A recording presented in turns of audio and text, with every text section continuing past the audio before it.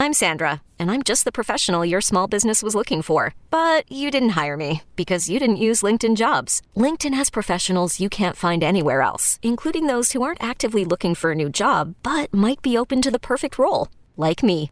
In a given month, over 70% of LinkedIn users don't visit other leading job sites. So if you're not looking on LinkedIn, you'll miss out on great candidates like Sandra. Start hiring professionals like a professional. Post your free job on linkedin.com/recommend today. It's unfortunate how often discussions of history become contentious. People come to the table defensive, reacting from an emotional place, and that makes sense because it's important. But something is lost when history is used as a cudgel and we lose the ability to connect to it. Our guest today is striving to talk about big historical ideas and connect them with the intimately personal. He's telling a human story that connects us all. Hope you enjoy our conversation with Jermaine Fowler, the host of the Humanity Archive podcast and author of The Humanity Archive, Reclaiming the Soul of Black History from a Whitewashed American Myth, which is now a New York Times bestseller. This is Too Complicated for History.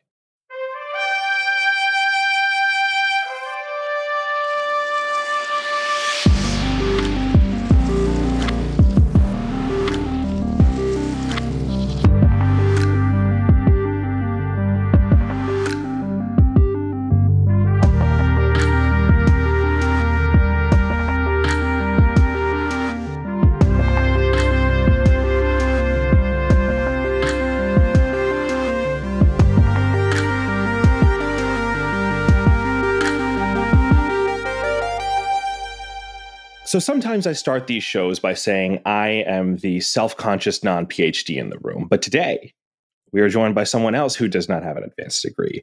You would think that make me feel better. However, this person who also doesn't have a PhD happens to be a recent New York Times bestselling author. So I still maintain my self-consciousness in this conversation. We are welcoming to the show today Jermaine Fowler, creator of the Humanity Archive podcast and now author of the Humanity Archive, Recovering the Soul of Black History from a Whitewashed American Myth, which is, as I said before, a New York Times bestseller. Thank you so much for being here, Jermaine. Oh, thank you all for inviting me. I love having conversations like this, so I'm excited to dive into some history today. Thank you. Yeah, we're super excited to have you. I pre-ordered your book, so I was very excited when it came out and super excited to have you on our show. And I like your story about how you ended up with the Humanity Archive, even before the book. So can you just give us a little bit of background about how you got to the point of creating the Humanity Archive, your podcast, and then how that ended up into a New York Times best-selling book? Yeah, it's been a winding and a twisting journey in a lot of ways. My interest in history started as a kid in the library. I was in school and it was Black History Month, and I didn't see a lot of broad range of representation of Black historical figures. You had the kind of Mount Rushmore of Black historical figures in my history book. And I remember that we read a story about Rosa Parks, and I was like, there's got to be more of this story. I've always been intellectually curious, and, I call myself an intellectual adventurer, so I didn't live very far from the library. So I rode my bike there and went in and asked the librarian, where's the Black history section? And I just lost myself within those shelves. And, once I felt like I had a comprehensive view of my own history, then I kind of went to some other history and started studying the history of humanity. So, those journeys back and forth to the library year after year, studying the humanities, started the Humanity Archive before I even knew that the Humanity Archive was going to be a thing, but I was 13 years old. So, it all starts there.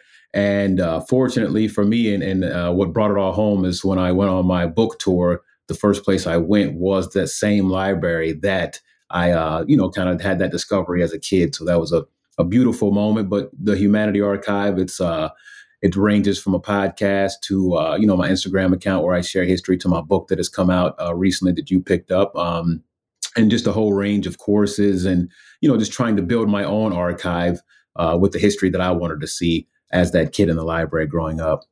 And just a side note, I love that you talked about using the card catalog, because I've used a card catalog too. And I think a lot of younger folks have no idea.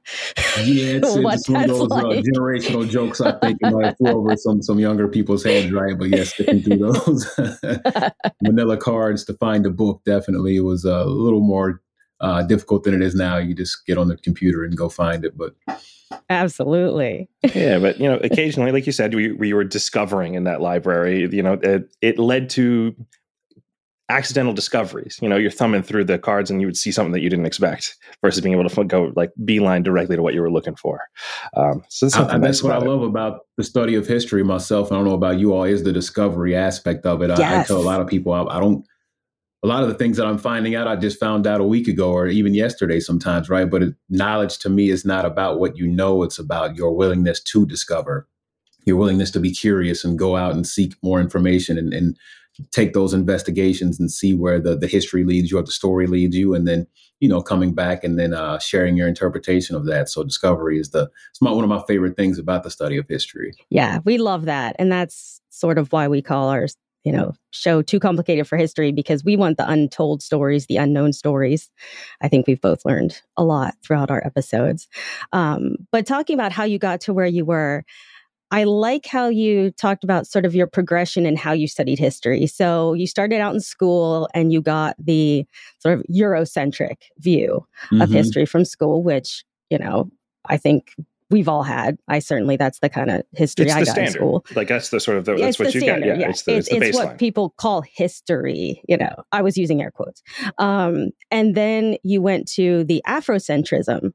You said, forget that, I'm going to study this. But then you actually saw some issues in focusing on, Afrocentrism as well. And you kind of came to this decision of, I like to a history of humanity. So can you sort of talk about that transition with your studies?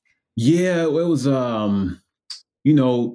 was kind of black and white, right? So you have Eurocentrism on one end that centers Europe in historical studies. Europe is the center of the historical universe and everything kind of branches out from that. So, and even in the book, I talk about how, even with this Eurocentric view, you might have Toussaint Louverture, he's called the Black Napoleon, right? So it's always that reference point of European figures. And there's countless examples like that. Granville Woods, the Black Thomas Edison, et cetera. So, to grow up with that and, that can kind of you can internalize that as a Black person and begin to think, well, wow, like what else is there? And what did, Black people create, right? So that's kind of where my mind was, growing up, and when I started to discover this Black history, I kind of went on the other end of the spectrum, like, hey, if Eurocentrism, it's got this, it's very much like, especially, some of the older histories and even some now, the Black history they ignored or, up until the 60s and 70s, it was just straight, Black people are inferior kind of vibes to the history. And they even said that even further down the line. But, you can internalize that. So Afrocentrism then centering Africa in history, all things African, uplifting Africa, the contributions and the African civilizations and everything that comes along with that. But the worst of Afrocentrism, though, is kind of on just the flip of the coin of the worst of Eurocentrism, because it can get kind of ugly in the debates of, for instance, whether the ancient Egyptians are Black or white or, applying race to a time where it didn't exist or kind of denigrating all things European. So I came around, full circle to this idea that, I really want to focus always on humanity as the underlying theme to where I can still talk about the raw realities of race or gender or anything else, but still like what ties it all together? Like what can we come back to as a rallying point? And for me, that became humanity. So, I'm still able to talk about, Black issues and race and all these things, but kind of all tie it back to this kind of connecting tissue of humanity that brings us all together. It's really fascinating how you talk about your journey from being able to sort of self-identify with the history that you're reading. Just talking personally, because I'm mixed, I'm half white and half Indian. So, and never quite, it's an interesting space to be in because you're never quite part of either group entirely. Yeah. And there really isn't anyone in history for me to directly identify with. So your current approach to, sort of looking things at a broad spectrum is one that I really personally find fulfilling, like listening to your work and reading what your thoughts on it, because it allows someone like me to actually like, hey, yeah, I am part of this, despite the fact that there is no one that's exactly like me, walking through this time. Yeah, that we are all connected in this sense. There's no reason to divide it up and subdivide things further in our exploration and learning. Yeah, because what you find, I mean, in the study of history, at least the way that I study, I have a certain framework and that I study history from, and it's always like this humanity ethic, and you begin to realize that no civilization, no group of people has a monopoly on civilization, on great thoughts or ideas, or on the other side of the coin, on a human atrocity and violence and war, that's shot through each and every culture, right? And right. We can't hide from that. We can't ignore that. So ultimately, if we hide from that, we're only hiding from ourselves, because all those things are human at the end of the day. So again, in that way, then I can, jump over to Africa and learn some profound knowledge, and I can jump over to Europe and learn some profound knowledge. And then, because if you don't do that, if you only focus on the bad, which I see a lot of people tend to do now, well, you're kind of discarding the good. Now it's kind of like treating, cancer with chemotherapy. You're just destroying all the healthy cells and the cancer cells at the same time. Well, Europe has done some terrible things, right? And, have this whole system that's been set up. But at the end of the day, there's some great thinkers and some great philosophies that we can, there's all these good things as well. So cut away the bad, keep the good. That's kind of my approach to it. And then coming back again to that theme of humanity, just always with everything. So yeah, your approach feels additive, meaning that you're adding to the collective knowledge with these personal stories and connecting versus I need to remove something from the canon in order to put something else in. It feels like you're, putting additional valuable information into the sphere of public knowledge. Yeah, I think it's for me, it's about how do we bring it all together? Because I think there's this separation, as you said, about your identity, because identity is very much tied to history. It's kind of why I dedicated a chapter to that. It's titled "Who Are You?" Right? Because ultimately, history is stories. It's our ancestors. We're all connected to it. That's why it's so powerful. That's why every nation throughout history has tried to control the historical narrative. America is not unique in that. I mean, we see efforts to do that now in America. With what history is taught, how it's taught, where it's taught, what's cut out, what's left in. But this has been going on since, ancient Rome. They used to deface statues of, the emperors that they didn't like, if they wanted to just erase them from the history books, so this has been going on. So it's, for me, it's not about controlling, and it's just more about how can we connect the narrative versus control the narrative of everyone, so that we can all see ourselves in history, as you said, that you think you could do this approach. So that's very validating for me to hear that from you. And, that's my goal at the end of the day. I love that it's just, you're talking about what brings us together and how we're alike, instead of talking about differences, which I think that's just what we focus on. So why not focus on how we're alike as well? And I mean, you talk a little bit about this in your book, and it's something that I've always struggled with, that American history is the history of everyone, of all of us. And yet we still have these special months like Women's History Month, Black History Month. And I think they're necessary because they're not incorporated as much as they should be yet in our national narrative. But then at the same time, I feel awkward about sort of pulling out groups like women and African Americans and saying, well, they get their own month because they're not part of the other 11 months. Mm-hmm. So, and you talk a little bit about that in your book, but I'm just wondering, where do you think we're going with that? Or what are your thoughts on that? Yeah, it's a tough one, right? Because, I do talk about how Black history, Carter G. Woodson, the founder of Black history, he did not want Black history to last this long. He wanted it to end, because he said we should study not Black history, we should study Black people in history. And there's that subtle distinction to say that ultimately it shouldn't be separated, right? We should just study Black people equally with everyone else, and then there wouldn't be a need for Black history, because we would just be studying, Black history alongside. So, if you talk about George Washington and, the Revolutionary War, right, you're going to mention that 15 to 25% of his army was Black. It's going to be part of the narrative, right? But you kind of have this idea of this totally white revolution without any other contributions or anything. I think I saw They have the craft beer now, and there's like this beer. It said like the spirit of 1776, and they got that picture of like the white guys playing the flute and drink. So it's like looked at as this kind of only white revolution. Slavery is not a lot of times brought into it, and this kind of patriotic narrative is not telling the whole story. So Woodson is just saying, hey, let's make sure that we're telling the full story and including everybody in the national narrative. But unfortunately, I don't think I don't want to be pessimistic, glass half empty, but I don't think that's going to happen because history shows us that the narrative is, typically always going to be controlled. So the corrective that I try to teach is, okay, study all the history. I wish we would teach students like that, right? Just give them a bunch of different history books from all genres and, economic history, patriotic history, Marxist, whatever. It doesn't matter, right? All of it. I've got a patriotic, that's what my bookshelf looks like. I have books I don't agree with on my bookshelf. And then looking at all these different perspectives and then bringing it together so that we can formulate our own opinions. And history is always, they're always trying to teach it from one book. You just can't, and I think that's why, it's a failed approach. And that's why Black History Month, it does need to be incorporated. I'm just not sure if it will be, because we still need it, because it's not incorporated into, the single story narrative that America likes to tell itself.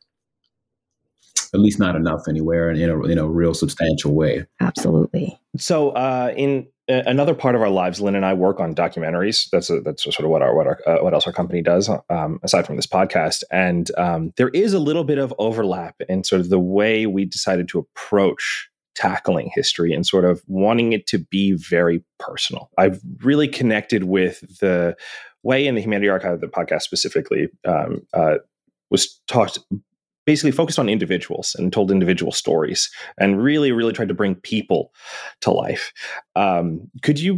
What brought you to that conclusion that this was, hey, an effective way to convey this information? Because it definitely is. I mean, I mentioned to my wife that Rosa Parks did yoga, and she was like, what? And like, my wife does yoga, right? And so like now all of a sudden she has like a personal connection with Rosa Parks. So yeah.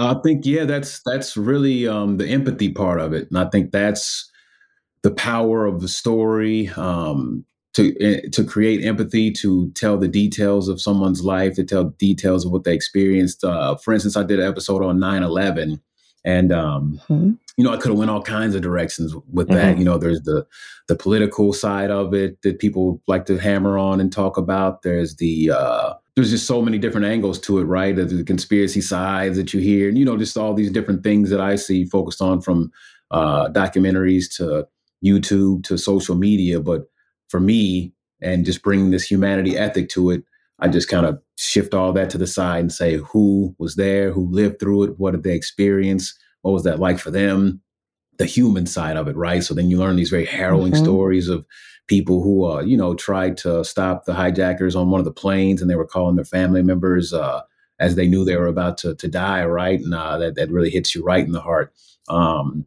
Stories of brave firefighters running in, where they've told their stories and they've told their accounts. So to say it in their words and hear it in their words just really brings an emotional aspect to it that I think, again, ties back to we are more connected than, the media a lot of times likes to tell us that we aren't. We see that here in these smaller conversations. When we talk to people on the street, it's not as disconnected as, a lot of people try to tell us that it is. So I think for me, telling those stories in that way is just part of my goal, to bring people together again, so that you can relate to them and see yourself in them. Yeah, it certainly seems like what you're doing is working. Sorry, Isaac. It's just, I put that in there that people are really responding, which to me is a very positive sign.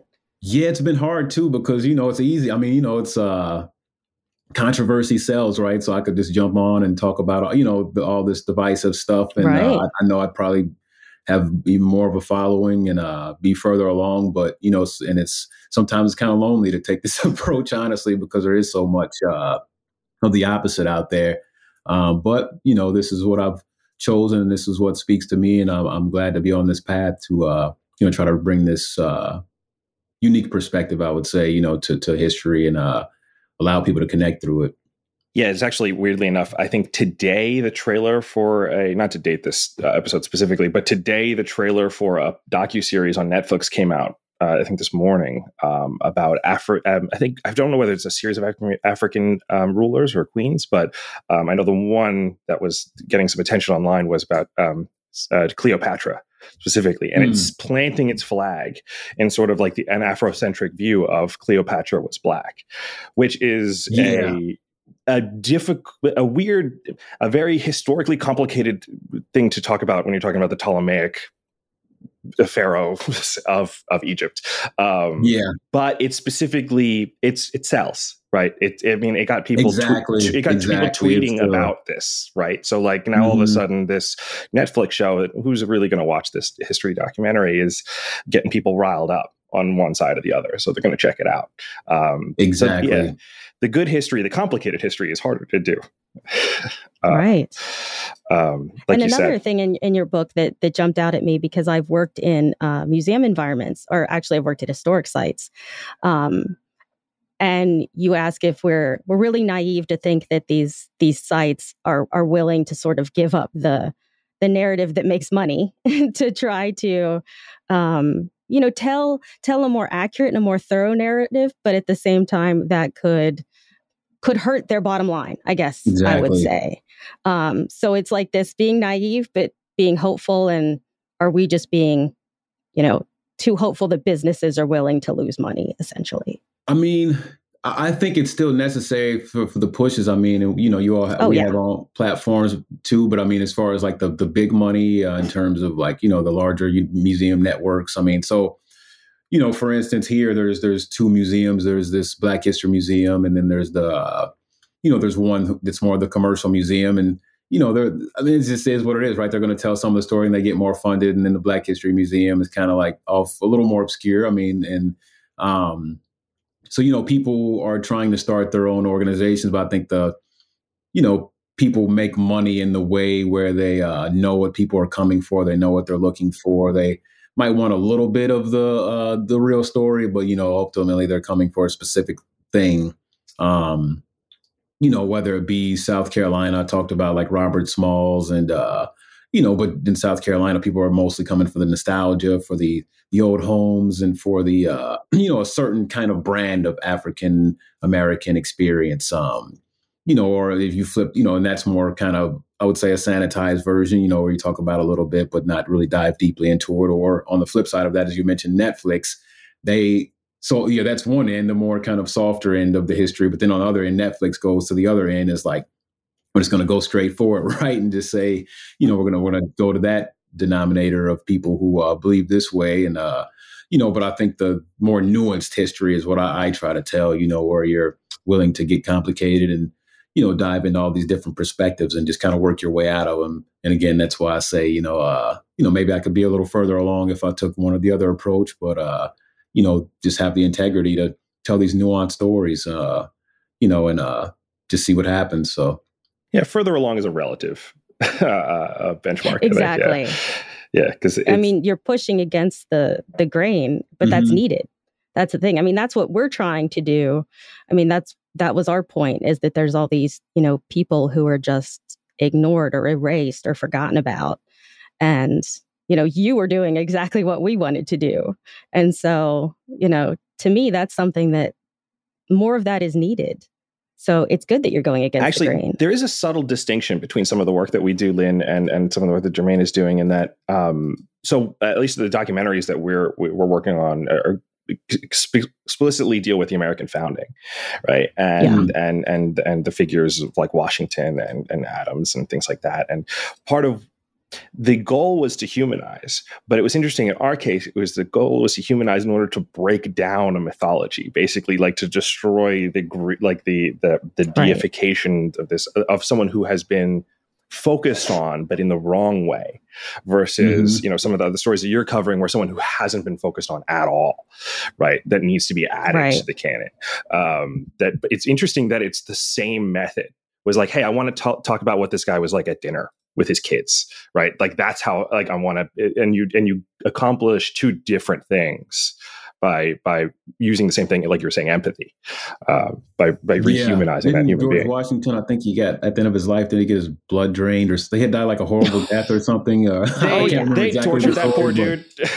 Yeah. they tortured that guy. There are aspects to his life that would be like, wow, like, yeah. And he didn't even want to be president either. I mean, so I kind of touch on that in my book too, to where like, he has this one side, this dark side, but he also has these other qualities that were admirable. So how do you reconcile that, right? But then the national narrative is when you go to the Capitol Rotunda and you look up and there's the hypothesis of Washington into heaven, lifted up to the status of a god, So, I mean, you have that, and then you have, and I guess where the work is similar from what it sounds to me is, we're all trying to just dive into the more complicated aspects and, just acknowledge the good, the bad, and just see what the takeaways are from all of it. Instead of just latching on to one or the other, which is pretty much what you see for the most part in the way history is presented. From a personal perspective, do you ever, because I used to get pretty frustrated reading about Washington, because I'd read, like you said, it's like lots of different dichotomies and lots of contradictions. And I'd read some stuff about him and be like, this is the greatest dude that's ever lived. And then I'd flip the page and read another letter and be like, and throw the book against the ground and be like, God damn it, can you please be better? Like, I wanted him to be better. Do you ever find yourself basically disappointed, I guess, in the people that you're reading? You're like, oh, you're so close, or like, oh, this is really like, I don't know why I feel like from a personal perspective, like I want them to be the people that I want them to be, and they regularly disappoint me.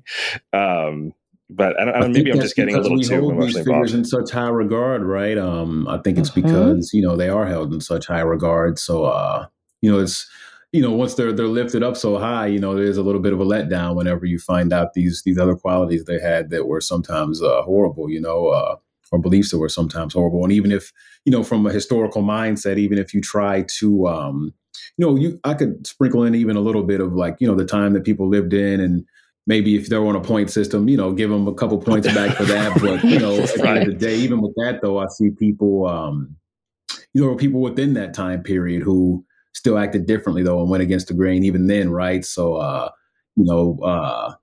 but there's a lot of these people who are lifted up so high, though, it's kind of hard to take whenever you see that they were flawed individuals. Right. And that's not just George Washington either. I mean, you look at Marcus Garvey, some people say he was like a huckster and a scam artist. I mean, James Baldwin, great writer, but, he had his vices. I mean, he died of cancer from smoking too many cigarettes. I mean, I talk about that in the book too, right? It's all flawed human being. You're going to find the flaw if you look for it. So it's best not to lift people so high, because you're always going to be let down if you lift them up to the status of a demigod when you find out they're human too. Yeah, like Gandhi was a bad husband and a bad dad. Like, right. Exactly. So, like some terrible things I read about Gandhi to make me like, oh, do I want to use this guy's quotes right now? And like on my, so it's like, again, how do you reconcile that? Right. And I get flack for some of the quotes. I would post a quote or something like, did you know this guy did this or he did that? So there's always going to be that too. Right. It's unfortunate that they were people. It would be great if they weren't people. Right. And that's where I go back to, make it easier. Try to take the good, talk. I mean, I'm willing to talk about the bad, for sure all day, but that doesn't make these words that he said terrible either. There's kind of, right. Where does it end too? Like, I'm not going to, like, where do you draw the line, I guess, too, is an interesting question. Like, I'm not going to, it doesn't matter if Hitler wrote the greatest poetry on earth. Like, I'm not going to quote him, right? So, like, where do you draw that line between, how bad were they before you kind of still take the good from that person? So that's an interesting question too. It also makes it a lot easier to relate to people in the past, because I think a lot of us have done stupid things or made mistakes, and we think, well, gosh, am I a bad person? Or, but you can step back and say, I can still do great things. This person screwed up too, or this person made a dumb decision too. And so it's nice to sort of see that these people who are flawed can achieve great things, because it means maybe we can too. I think another question I asked too is, and this is a hard one for people, because really, for me, history is also about reflection of my own humanity. So if I was to put myself in any of these people's shoes, what would I have done, right?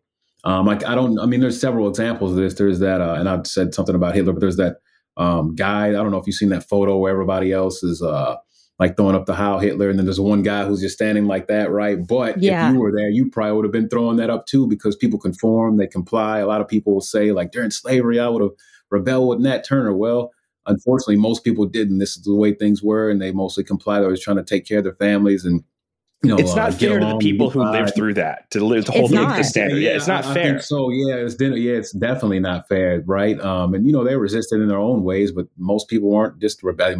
The most way people tried to rebel is just by running away if they could, but most people weren't just rising up, right? And having a relationship, or hey, or cultivating a hobby, right? Like those were small ways to have a life and maintain your humanity that shouldn't be disregarded because they weren't picking up a gun and trying to shoot people, right? And there's people now who want certain things to happen and changes to happen, but they're not doing any of those things now either. You're no different than them, right? I mean, again, so there's all these different aspects I think that are interesting to explore from a place of more complexity and nuance than just this kind of black and white approach to history. This or that, there's the truth is always found somewhere in that middle. That's where you kind of dive into that mess of everything and then come up with profound truths and ideas and thoughts. And I just think most people are it's easier to go this way or that way, follow everybody else. So we're taking a not so well beaten path. So sorry for the interruption, but we're going to take a brief break now for a word from our sponsors. This episode is brought to you by Visit Williamsburg. In Williamsburg, Virginia, there's never too much of a good thing. Whether you're a foodie, a golfer, a history buff, a shopaholic, an outdoor enthusiast, or a thrill seeker, you'll find what you came for here and more. So ask yourself, what is it you want? Discover Williamsburg and plan your trip at visitwilliamsburg.com. When you need mealtime inspiration, it's worth shopping Kroger, where you'll find over 30,000 mouth-watering choices that excite your inner foodie. And no matter what tasty choice you make, you'll enjoy our everyday low prices, plus extra ways to save, like digital coupons worth over $600 each week. You can also save up to $1 off per gallon at the pump with fuel points. More savings and more inspiring flavors make shopping Kroger worth it every time. Kroger, fresh for everyone. Fuel restrictions apply. Right. But to believe you'd be the hero. Right. Like to believe and want to think you were the hero, but no. Everyone's the protagonist. Right. I think our listeners have heard this before, but I think that's where the title of the show comes from, a conversation that I had.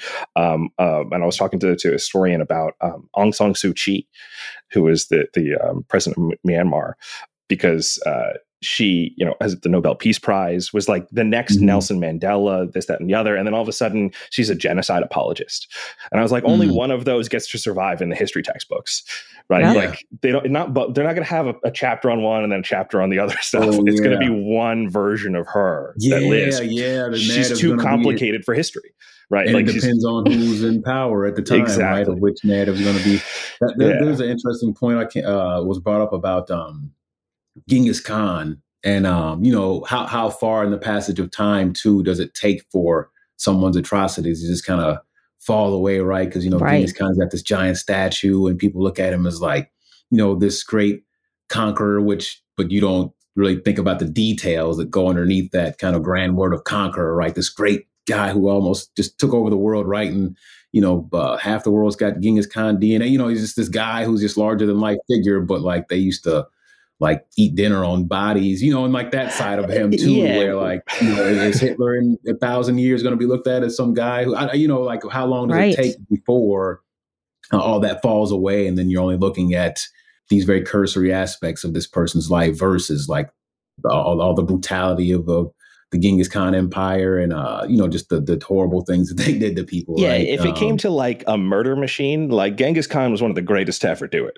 Like he was like very, very efficient at killing people, and they're really good at figuring out how to do it in the most brutal fashion possible. But yeah, like time does, like the distance in time makes that weird. I forget. It might have been one of Dan Carlin's podcasts or something like that, Hardcore History, where he brings up that a similar point to what you were making, was that, that he, like, people look at Genghis Khan and are able to say like, oh, well, the Mongols brought all of this technology from China into Europe, or connected the Middle East to China and basically established the beginning of the Silk Road. And he's like, yeah, but you're ignoring all the dead people that happened to that. It's always, again, this goes back to the black and white, right? And, there's been arguments made within history circles too of like, okay, Europe brought all this quote unquote technology, and all these things to around the world. And, colonialism was good. I think there was an article that came out, I don't know however many years ago, a few years, it hasn't been that long. And, people railed against it because this historian was arguing that colonialism was good for the world. So they didn't even There's let the still argument people that happen. make that argument in certain circles they today. shut that down immediately. But at the end of the day, it's what perspective you want to take, right? And and I think people are fighting for their perspective to be the dominant one, as opposed again to allowing all these different perspectives to kind of come together democratically to where we can decide for ourselves between which one we believe. Is just more people that are trying to persuade and very strongly that you should believe the same thing they do. And one thing that actually Isaac brought up that has made me think a lot is that before photography, it's harder for us to relate or to see them. What did you say? It was like, it may as well be I the said Game it of might Thrones. as well be Lord of the Rings. Yeah. Like there's a certain point at which it Right. becomes fantasy, right? In people's minds where it isn't, Rome isn't real. It exists in the same part of my brain as like Lord of the Rings because I don't see the people in it. I can't empathize in the same way. And I think that starts somewhere before photography. Like as soon as we can start seeing people's faces, and the farther you go back, the worse it gets. And that's probably why Genghis Khan is, because you don't know who the people who died under his hands, right? You only see this, like him and his empire is what's left over from that, not the victims, right? History written by the victors. We don't have accounts, which I wonder too, will that change, in our generation now? Like you said, you have photography, and then a lot changed with the printing press, of course, because people will read stories about these things and write stories about these things. So the power, that's why they say executions ended, I think, is because the printing press had a lot to do with that, because people could read like, oh man, like this is, and the detail and all that of how horrible a lot of these or things seeing a are. video of something is very different than, Yeah, it doesn't, it's not all the hype of the crowd. People used to go to these things, but there's all this energy there. But if you're just sitting with it and reading about it and thinking about it, like it's a totally different experience. So, it'll be interesting, to go to the future and kind of see, how we'll be empathized with video and, people, it'll be much easier to study history, 100 years from now, even based on all the things people have to pour through and study over, of what's happening now. You'd hope. I think there has to be some difference. Social media to be able to look at someone's face, right? Oh yeah. Because it's like curated. I don't envy future historians because I think so much online is so self-curated. Not that letters weren't, from the 18th century, but once you get down into the non-elites, you start seeing genuineness. And I think that's going to be the issue with the future, is that there's so little genuineness online. Yeah, at least in my opinion. That'll be a whole study within itself, right? Because a lot of it is, that's why I like podcasts a lot, because it's more genuine feel, the conversation. But, even some of the stuff I put online, I'm thinking it over more so than it's like, it's put together, I guess I would say. You got to get video clips and you just put together, it's produced, right? Versus, just the natural flow of thought, like here, or, if I journaled, as you said, or wrote a letter, it's not that for sure. So like, where do you, what's real, what's not, what's put on, what's not. So I think that will be difficult to determine what were the real thoughts of people. Yeah, I can't even comprehend what it would be like to try to like parse through like what a Twitter, because given how quickly things change and like what's like the hot topic of the moment, like it's going to seem schizophrenic, like just all over the place in a given year, like things vacillating wildly between various subjects and topics. I hadn't even actually thought about that. But that's going to be not going to be fun. Interesting thought to think, because it's now, okay, what do? We go to books, we go to primary sources, mostly written. You might have some video footage you can look at. It's much easier now. We don't have so we'll say 100 years, because usually people don't really touch history from like the 1970s. You go back a little further, because it gets a little too it's too recent, I think. So people were around. Like, I talk about that in my book too. most people don't go beyond the 70. It's about maybe a 50-year mark, or at least that, before history, Sure. but so 100, what will history be written like, in the future? I think that's just interesting thought for sure. Yeah. So speaking of the future, and sort of like the your work in public history, essentially, where do you see yourself as far as because you got the book is released now. I'm sure this was at some level a goal of yours from for a while to publish something and have it be widely read, which it is, which is exciting for to be honest, exciting for you, but exciting for all of us, because we've been sort of watching you work for a while, and I'm happy that you're getting the recognition and the readership that you deserve. Where do you see the Humanity Archive and stuff pushing forward? Where are some places you want to expand, or how did you see the growth in this kind of public history that you're doing? Yeah, I that's a good question. I would like to do more books. I do have some opportunities. That I'm not, knock on wood, I don't want to speak about things before they're fully finalized, but, there's interest in doing perhaps a series of Humanity Archive books of different overlooked histories. I've got my community that I'm starting to build out in terms of just housing on my own website, all these different courses that I've kind of been ramping up on. And in a couple of weeks, I'm going to be adding a community aspect to that, where it's kind of like this village of people who can come and just talk about history and philosophy and all these things, off of social media in a more kind of intimate environment, where there'll be a forum and live chats and different things like that. So I really want to build the Humanity Archive out itself. And then, just keep taking any other opportunities that I can to speak in public, address the public, and, kind of bridge that divide between academic history and public interest, right?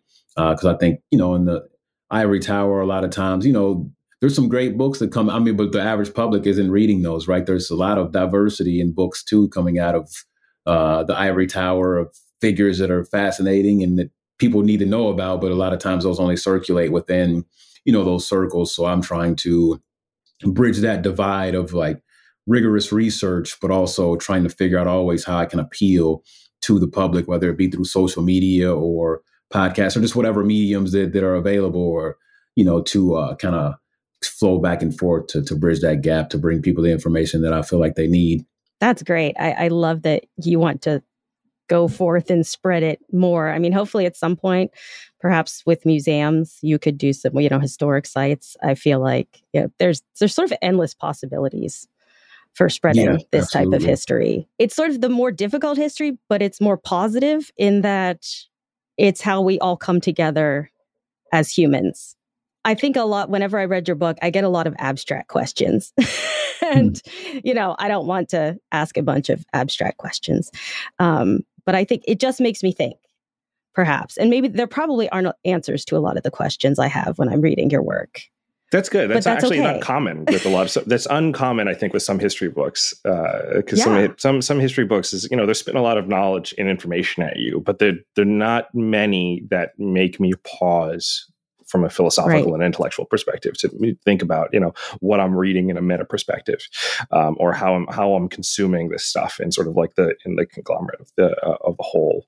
But I'd love to actually give our listeners a little bit of just plug the book a little bit more so we can get some more buyers. You should definitely go buy it wherever you can purchase books. Actually, but we'll plug it again at the end. But in the book specifically, are there any particular stories or things that you shared that surprised you? Anything that was, that stuck with you personally while writing it, or when we're putting that piece together?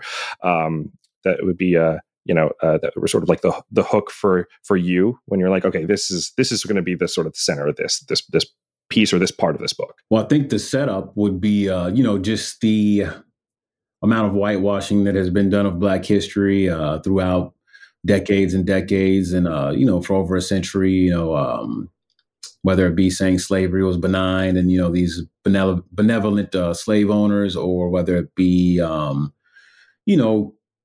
people who should have been in the narrative but were sidelined, right? Or saying these people were footnotes when they weren't, right? Or for instance, Black inventions. We kind of hear about that as kind of like this novelty.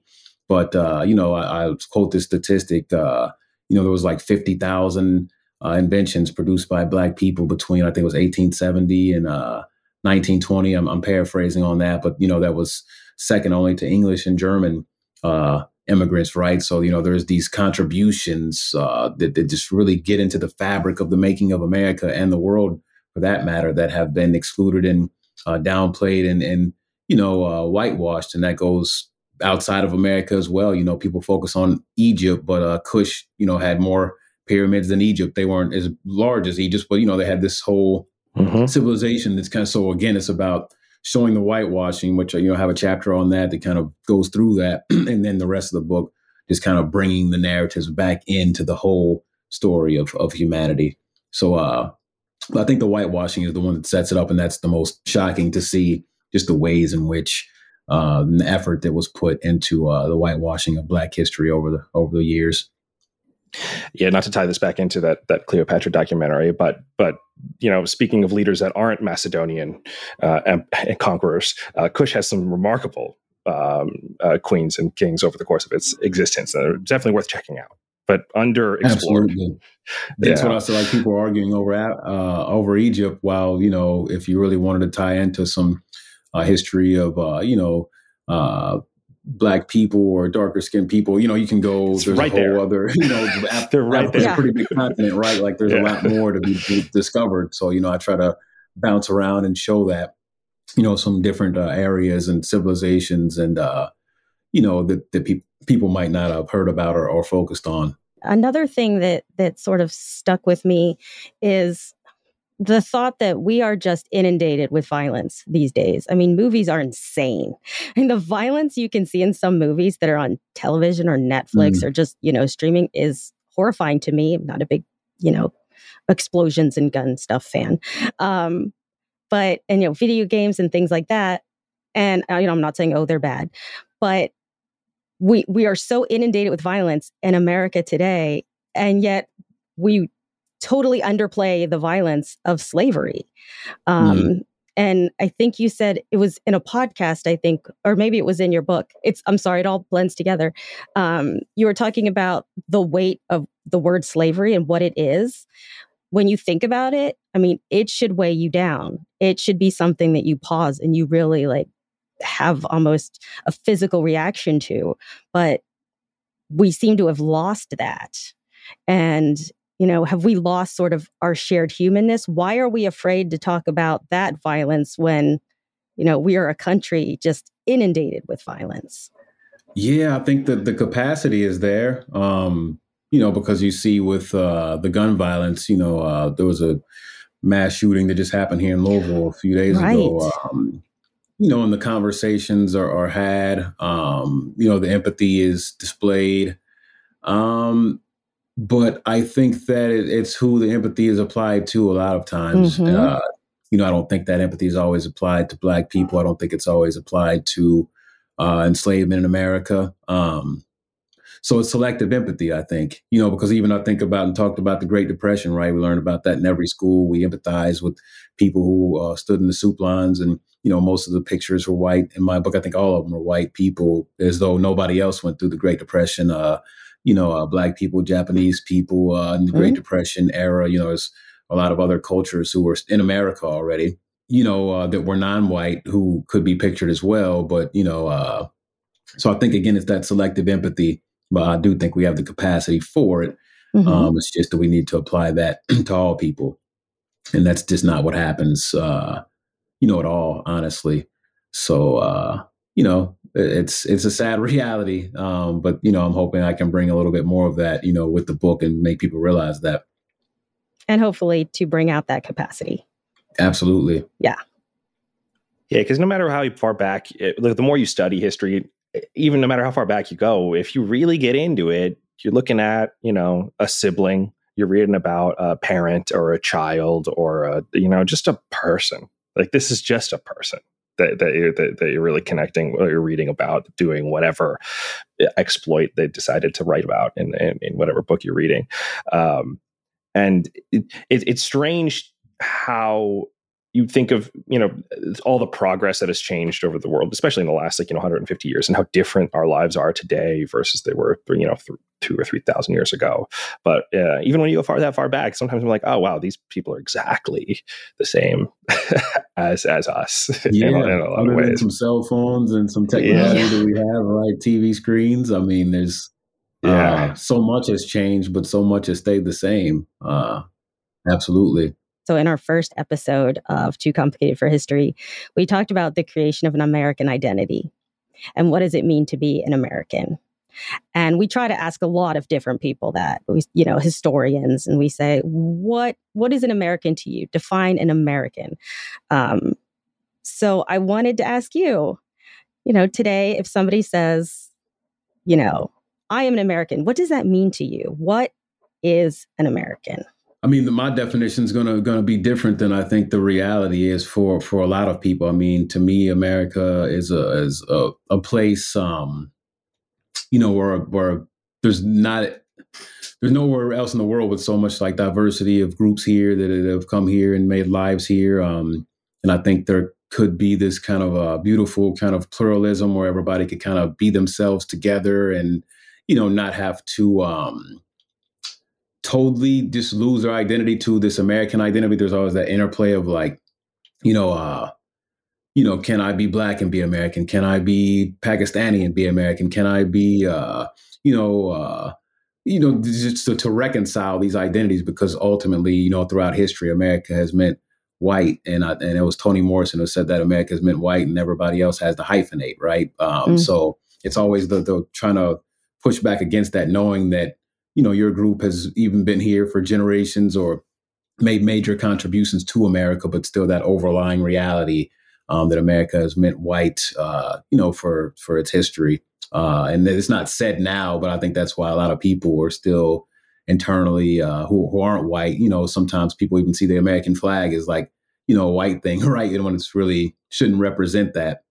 So American to me, the ideal of what it could be versus what I think it still is, that's kind of where I go with that question. And, again, just trying to bring a perspective where I'm hoping, to broaden minds to what, America could be versus what I think that it still is and how it views itself a lot of times. I think that's a great answer, because I think one of my favorite answers that someone gave was that to be an American is to be constantly seeking improvement or betterment. Which is exactly, how you're speaking. It's that, we can do better and we're constantly seeking to do better. I agree. Yeah. I like that as well. So I really liked your answer. It's not an easy question. It's a great way to end. A thought-provoking one to leave with. So, for all of our listeners, Jermaine, where can they find your book and all the rest of the places that the Humanity Archive lives? Absolutely. So I've been working on just getting everything on my website, www.thehumanityarchive.com. For the book specifically, just it's thehumanityarchive.com/books. But there you'll find links to my podcast. You'll find links to the community and courses. You'll find link to the book. So just, go to thehumanityarchive.com and you'll find everything that you need there to connect with me. Yeah, it's a New York Times bestseller. You should be able to find it. I know, right? Yeah. Instagram at the Humanity Archive. That's where I'm most active over there. And that's my wherever else there is as well. I do a little bit on TikTok and Twitter and great. The Facebook too. So just the Humanity Archive. So please join me and and I appreciate it. Yeah. Thanks so much for being here. Thank you so much for being here. I appreciate you all. Thank you so much. Thank you for listening to the full episode of Too Complicated for History. We hope you enjoyed the episode, and if you did, please leave us a review on Odyssey, Apple Podcasts, Spotify, or wherever you get your podcasts. Be sure to follow us on our social media platforms at 2C4H_podcast or check out the link in the description. This will keep you in the loop for show updates, new episodes, and exclusive content. Too Complicated for History is a podcast from Primary Source Media. Produced by Patrick Long and Lynn Price Robbins. Edited and mixed by Curtis Fritsch. Opening theme music by Sheena Biratella.